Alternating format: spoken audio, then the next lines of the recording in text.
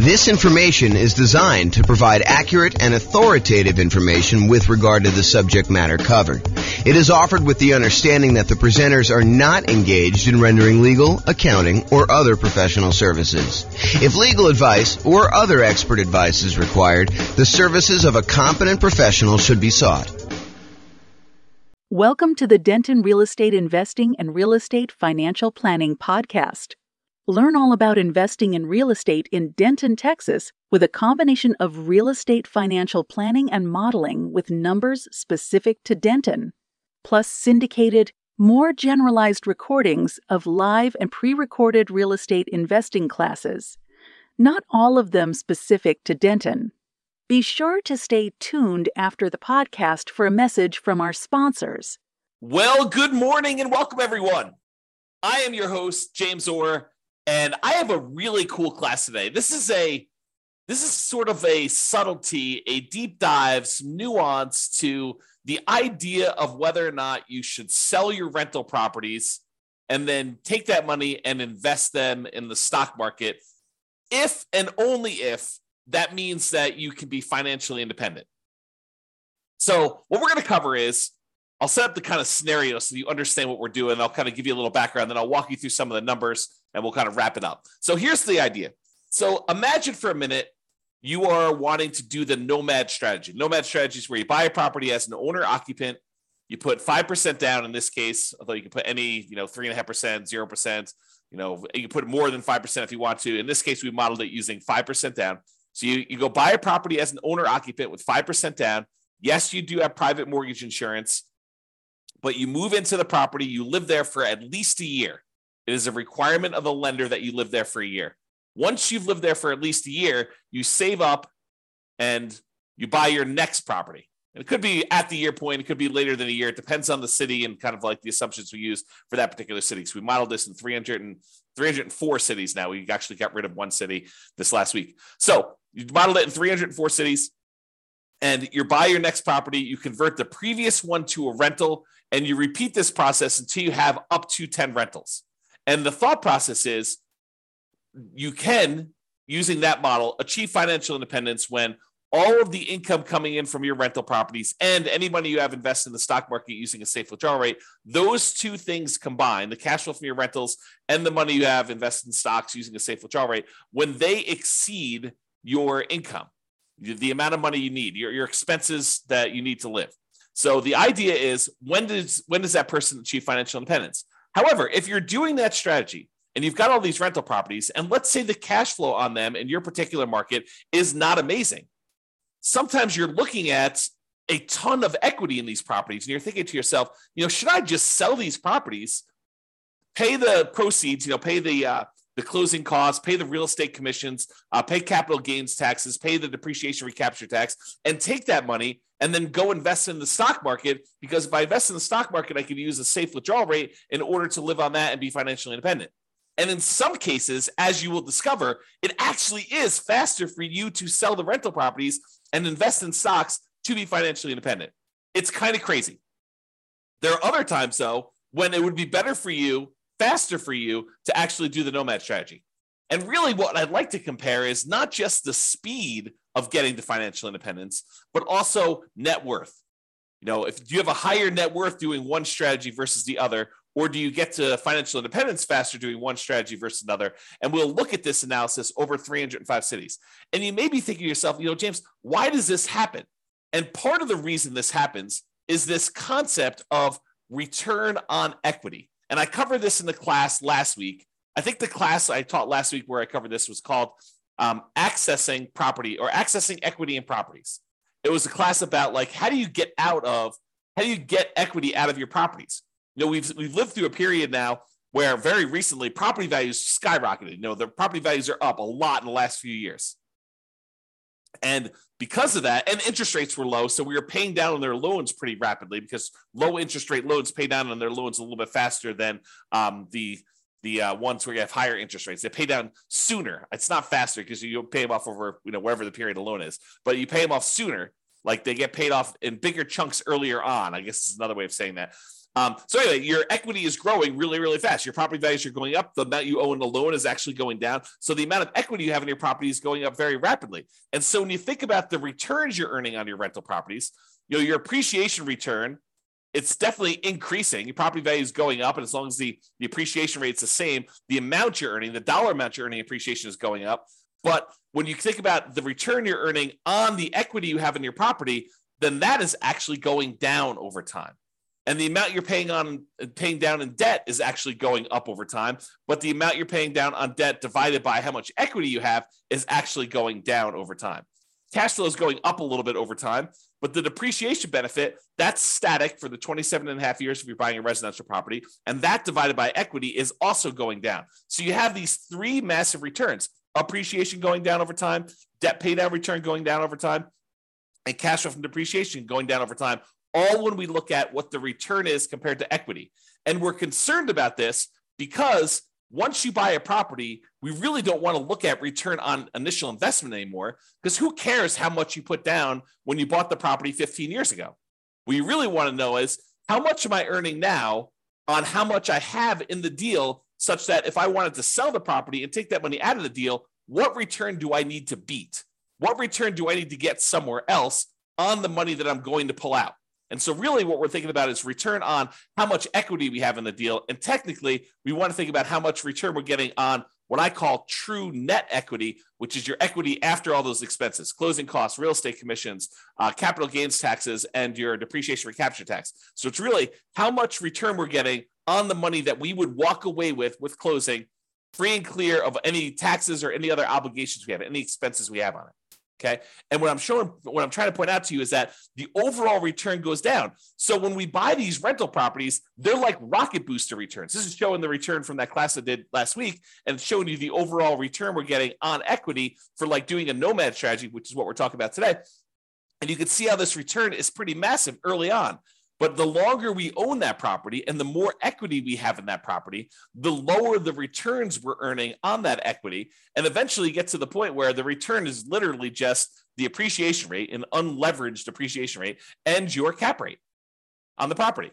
Now, if you're in a market where your cash flow isn't that great, it may make sense to take advantage of when your property's got these awesome returns early on and to sell them and then move that money over to the stock market so that you can get a return on the safe withdrawal rate. Maybe you have a better kind of like the amount that counts towards your financial independence. In this case, the amount you have invested in the stock market times your safe withdrawal rate is actually contributing more than the cash flow part of your return is on the amount of equity you have. Maybe you have a massive amount of equity in your property, but cash flow isn't that great.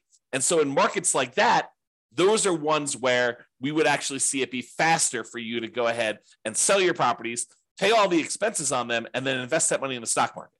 So we modeled this for over 300 U.S. cities. 304, I think, is the number at this point. We got rid of one city last week. One of the cities we had picked, I learned, was primarily a over 55 retirement community. Happens to be one of the top 305 cities in the U.S. in terms of population, but it also happens to be a 55 plus retirement community. And so I didn't think it was a representative city to do analysis on. So I've since removed it. So now we're down to 304.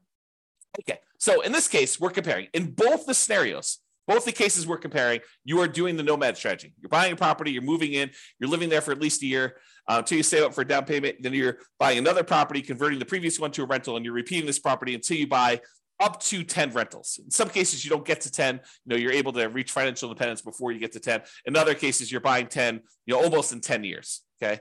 So you're doing that. You're putting 5% down and you're doing that. Okay. Now, in one of the scenarios, you are not ever selling any properties. You're just always keeping your properties. You're never selling any of them. That's what we're calling the baseline nomad model. However, in the other strategy, we're saying, look, you're going to do the nomad strategy exactly as the other one was doing it. However, each month, we're going to do some calculations. We're going to calculate, hey, look, if I went and sold my properties and I paid closing costs, if I paid real estate commissions, if I paid capital gains taxes on the gains I've had since I've owned the property, and I pay back depreciation, with a depreciation recapture tax, all 4 expenses you have when you sell a property, and the net proceeds of that if I could take the net proceeds and invest them in the stock market and then use 4% safe withdrawal rate times the money I now have in the stock market, if that means that I have triggered financial independence, then go ahead and sell the properties, stop buying any more properties at all, because we've reached our goal of financial independence and we're done. And then I'm going to compare those two strategies, baseline Nomad, where you're not ever selling any properties, to this one where if you actually can be financially independent, then do it. That's what we're talking about here. And you can see the analysis if you want to go drill into the charts and kind of see what's going on, or go look at your individual city and see how your own individual lots of tongue twister, individual city has performed. You can go to this URL on the screen and actually see it. Okay. Now, I've already covered what financial independence. I've covered this in previous classes. I'll do a really brief one here. Really, we're saying you're financially independent when the net positive cash flow from your rental properties is after all your expenses, your principal, vacancy, principal, interest, taxes, PMI, insurance, maintenance, management, all those expenses come out. The net positive cash flow from that counts towards you being financially independent. Any invested assets you have times your safe withdrawal rate. So any money you have in the stock market or bonds, or any loans you've made as a lender, if you want to be a hard money lender or something like that, all of that money, that big pile of money times a yearly safe withdrawal rate would count. So the 4% of whatever that dollar amount is. If you had $1 million invested in stocks and bonds and loans out there as a hard money lender, then it'd be about $40,000 a year would count towards you being financially independent. Plus all three passive income types: Social Security, annuities, and pensions, which we're not modeling in this particular scenario. So we're really focused in on cash flow plus any safe withdrawal rate times, the amount you have invested. So those are really the sorts of financial independence. When those exceed your living expenses, that's when you're financially independent in our modeling. All right, so let's talk about our assumptions. Man, I've got like a slow tongue today where I'm like being tied up with all my words. Maybe I should slow down. Maybe that's what's going on here. All right, assumptions. So each city's modeling uses their median home prices and estimated rents on those properties. We did not apply any of the 88 strategies we have to improve cash flow. So this is not like an optimized strategy where, you go into that market or you live in that market and you're like thinking, there's no way I can achieve what he told me because there's no way I can find those types of deals. No, we basically took off the shelf properties, median home prices, and the estimated rents you can get on those. And that's what we use. It should not be hard for you to mimic our results. Okay. In fact, you could really improve on our results. Further, with our assumptions. So the job income does vary based on the city so that they can afford a property in their market. I didn't want to say, if everyone makes $5,000 a month and someone in California could never buy a home in that marketplace. So I say, hey, look, your job income is in line with whatever the price of houses are there so that you can qualify for an owner-occupant property. In cities where they have a higher income, they then need more passive income, investment income, and or rental income to be considered financially independent. So because we gave people in certain cities more income so they can qualify for these loans, we also now set the bar higher for what they need to do in order to be financially independent. They have to actually replace that income. So it gets, even though they make more money, now they need to actually replace that in order to live in that city. Now, everybody starts with just enough in down payment to buy a single 5% down owner-occupant property with closing costs. So about 7% of the price of properties in their marketplace. And we do have a minimum of $10,000, which I don't think anyone is hitting. So I probably should even just remove that comment. But buying owner-occupant properties with 5% down, that's what they're going to need to do that. With Nomad, they keep moving out of it and they move into their next owner-occupant. So realize that when they buy their property, they only live there until they've saved up enough money for their next 5% down property, and then they move into the property. Excuse me. I've assumed interest rates when they're buying these owner-occupant properties are 6.5% with 5% down. And that in addition to that, they need to pay PMI, private mortgage insurance, which is insurance you pay to protect the lender in case you default because you didn't put 20% down. That's what PMI is. If they were buying rentals, which they're not in this case, they're buying these owner-occupant properties and then they're converting them to a rental after they've lived there for at least a year. If they were, we would say that interest rates would be about 7% for those with 20% down. And in those cases, they would not have PMI. And when we do analysis of other strategies, when we compare, buying 20% versus doing Nomad, or 20% versus 25, or buying all cash versus 25% down, like we're doing all these different comparisons to show you which ones are better and in which markets they're better, so that you can go drill down and see, which ones you may want to consider utilizing in your market if you want to get speed or if you want to get higher net worth, and kind of like being able to model that. So we're doing all those. Today just happens to be the comparison of, should I sell my rentals in order to invest that money in stocks? So 7% per year in the stock market rate of return, like all of these assumptions, if you make a slight change to them, it's going to change the results. And one of the ones that will change is if you change how much they're earning in the stock market, that will impact these results. You're still using the 4% safe withdrawal rate, but the amount of money, the amount of return they're getting after they convert to stocks, and any money they have invested in stocks while they're waiting to invest in more properties, those numbers are earning that 7% return from the stock market. And I modeled this out over 100 years. If you want to see any of my assumptions in detail, you can go to realestatefinancialplanner.com/model. MODEL, and you can actually see all my assumptions there. Okay, so let's jump right into it. So which ones achieve financial independence? Which ones will it be faster if they actually sell their properties and convert them to stocks? It turns out that in 120 of the 304 cities, it made no difference at all. So in other words, it was not faster for them to actually sell their properties, move to stocks in order to be financially independent. 120 cities, about a third. But that means that in 184 cities, it actually was faster.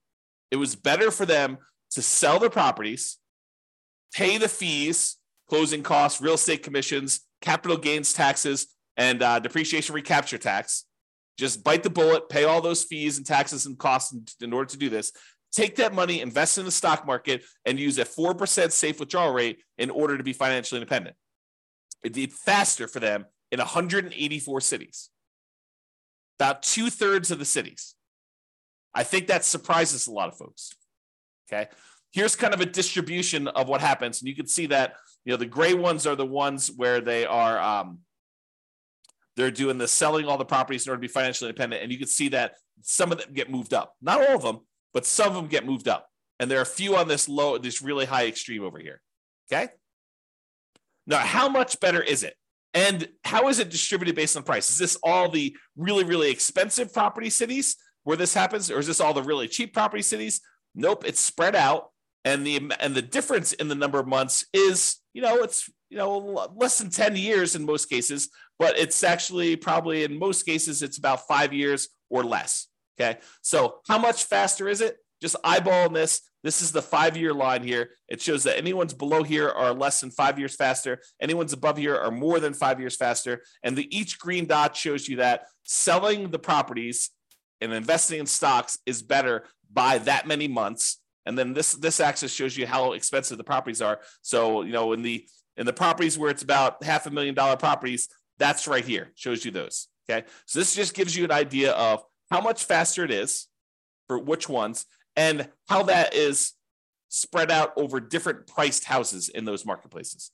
Okay, so certain cities have cheaper houses, certain cities have more expensive houses, and you can see that it's not skewed so that this only happens in really expensive markets, or it's only skewed where it only happens in really inexpensive markets. It's spread out a bit. All right, so we talked about achieving financial independence and the speed in order to be financially independent. We said about in 2/3 of the cases, it would be faster for you to actually sell the properties, pay all the fees, and invest in stocks in order to be financially independent. However, let's now look at net worth, right? What's your overall net worth if you do this? And in 44 cities, about 15% of the time, you would have a higher net worth at year 40 if you actually did not sell your properties and just kept them. So about 15% of the time, you'd have a higher net worth. In 260 cities, it didn't make any difference at all. 260 cities, no difference at all. With 184 with 44 cities, you would actually have a higher net worth. Now, this is at a snapshot in time in year 40. If we went out to year 50, these numbers would be different, right? Because whenever you go and you sell all these properties, you're probably lowering your net worth. You're paying all the costs in order to get at that equity. You're paying your closing costs and real estate commissions. You're paying your capital gains taxes. You're paying your depreciation recaps. All of those are pretty expensive to get at that equity to begin with. And then if you're earning 7% in the stock market, that 7% has to be greater than the return you're earning on your rental properties in order for you to have a higher net worth, which in most cases is probably not. Okay. So this is a snapshot in time showing you that in 44 cities at year 40, it would be better for you to keep the properties. And it shows you the distribution for those. And it tends to be the ones on the lower end of the price point is where that happens. Okay. That just happens to be where it is. All right. So let's take a look at some of the summary stuff. So when you look at it, and I have average and I have median here. So on average, selling the properties, if it means you're able to be financially independent, speeds up your time to financial independence on average about 21.6 months, a little less than 2 years. So it's a little less than 2 years faster to do that. Now, that's not a huge difference. It's 4% better when you sell your properties, okay? If you want to think of it that way. That's on average. If we look at the median, the middlemost number, it's just over a year. It's a year and 3 months, 15 months. And that's 2.9% better or faster to have done that, okay? As far as net worth goes, when you do the Nomad strategy and you don't sell any properties, your net worth on average is $11.168 million. So $11.1 million in year 40. When you sell all the properties, your net worth on average is $10.8 million, a difference of about $329,000.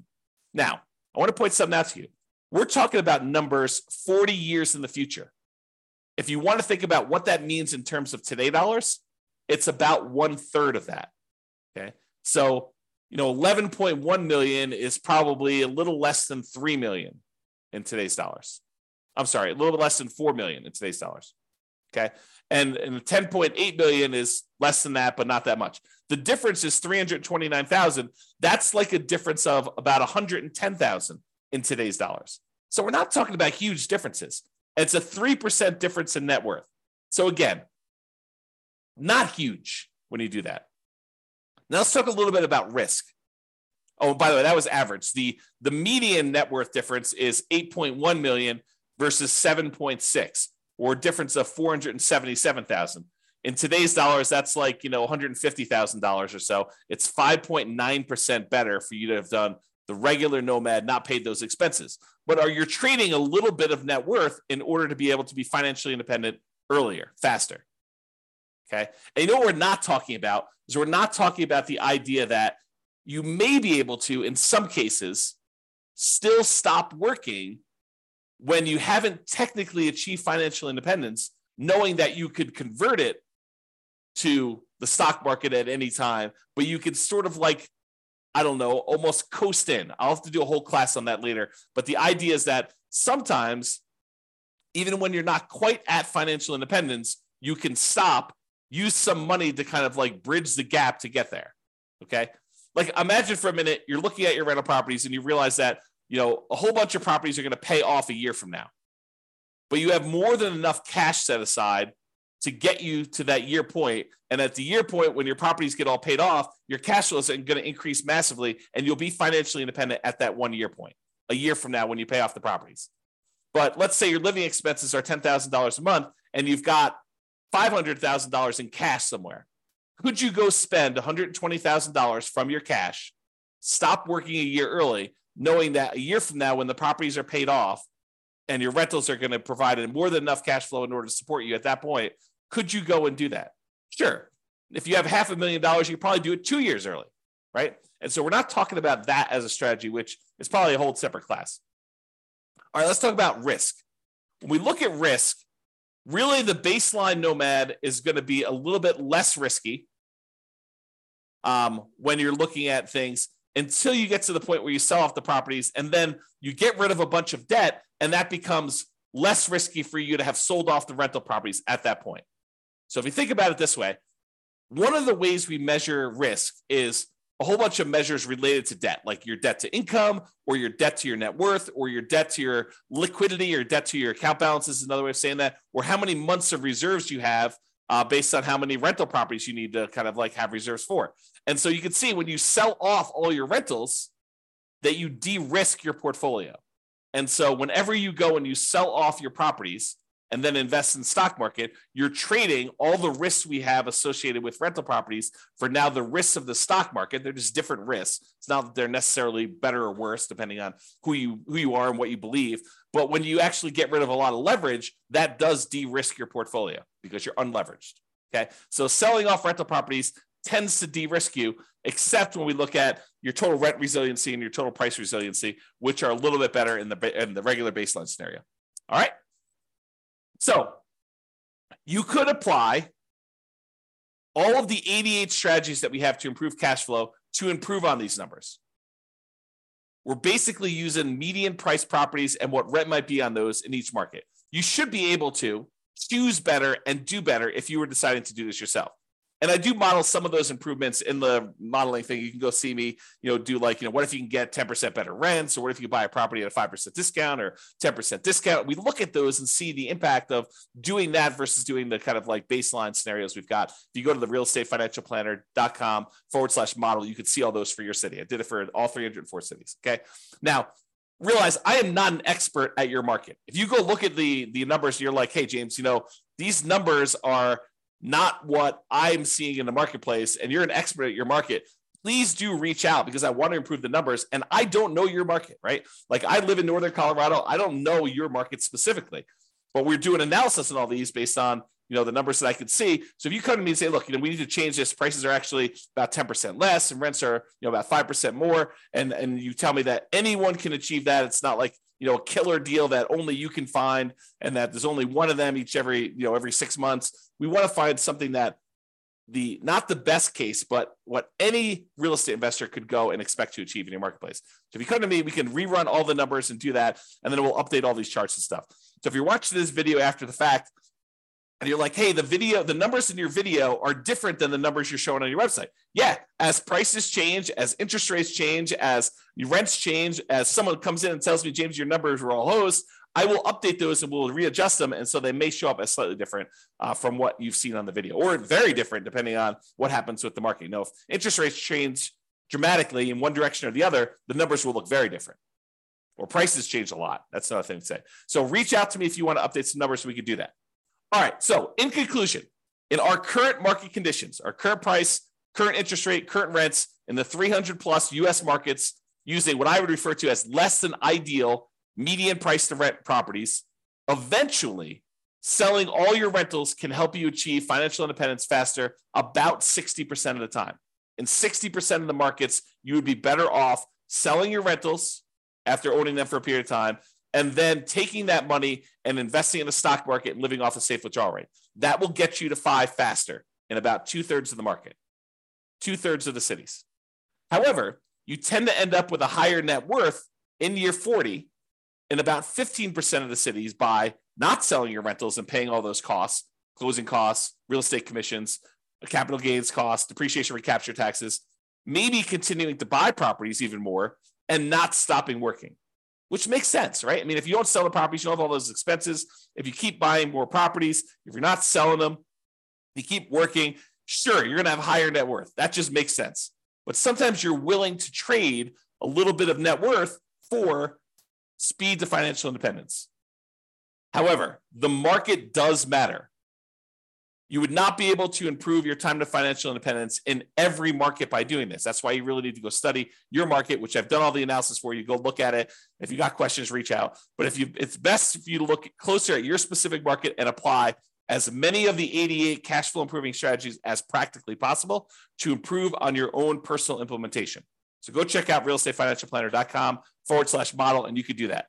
This has been James Orr. I hope you like these classes. I like going into this detail where we could show you the impact of changing your strategy and how doing one little thing differently or having one little tweak in how you implement your plan can have massive impact on things, and how it's much better in some markets. And it's not always universally true, which is why there's a lot of arguments in these online discussion forums and amongst people where they say, hey, it's always better to put 20% down. It's always better to put 25% down. It's always better to not pay off your rentals. It's always better to pay off your rentals. People have these different opinions on things. And the point is, that in some cases, it actually is better to do one way. In some cases, it's better to do it the other way. And sometimes it's split. Sometimes it's universally true, but most of the time it's not universally true. It's sort of like it depends. And that's why we're going over this stuff. All right. Hope you enjoyed. This has been James Orr. Have a great day, everybody. Bye-bye for now. With home prices up, mortgage interest rates up, and rents up, but not quite enough to counteract the higher prices and interest rates. Cash flow on rental properties in Denton is harder than ever. Book a call with the Real Estate Financial Planner to apply our proprietary 88 strategies to improve cash flow on your rentals. See the show notes for a link to schedule your call and improve your cash flow today. If you're a real estate agent, lender, or professional in Denton that wants to help our real estate investor listeners, consider reaching out to learn about collaboration opportunities with this podcast. We'd love to add more value to our listeners by having you assist our investors buy, sell, and finance their real estate investments. See the show notes to schedule a call to discuss collaboration opportunities.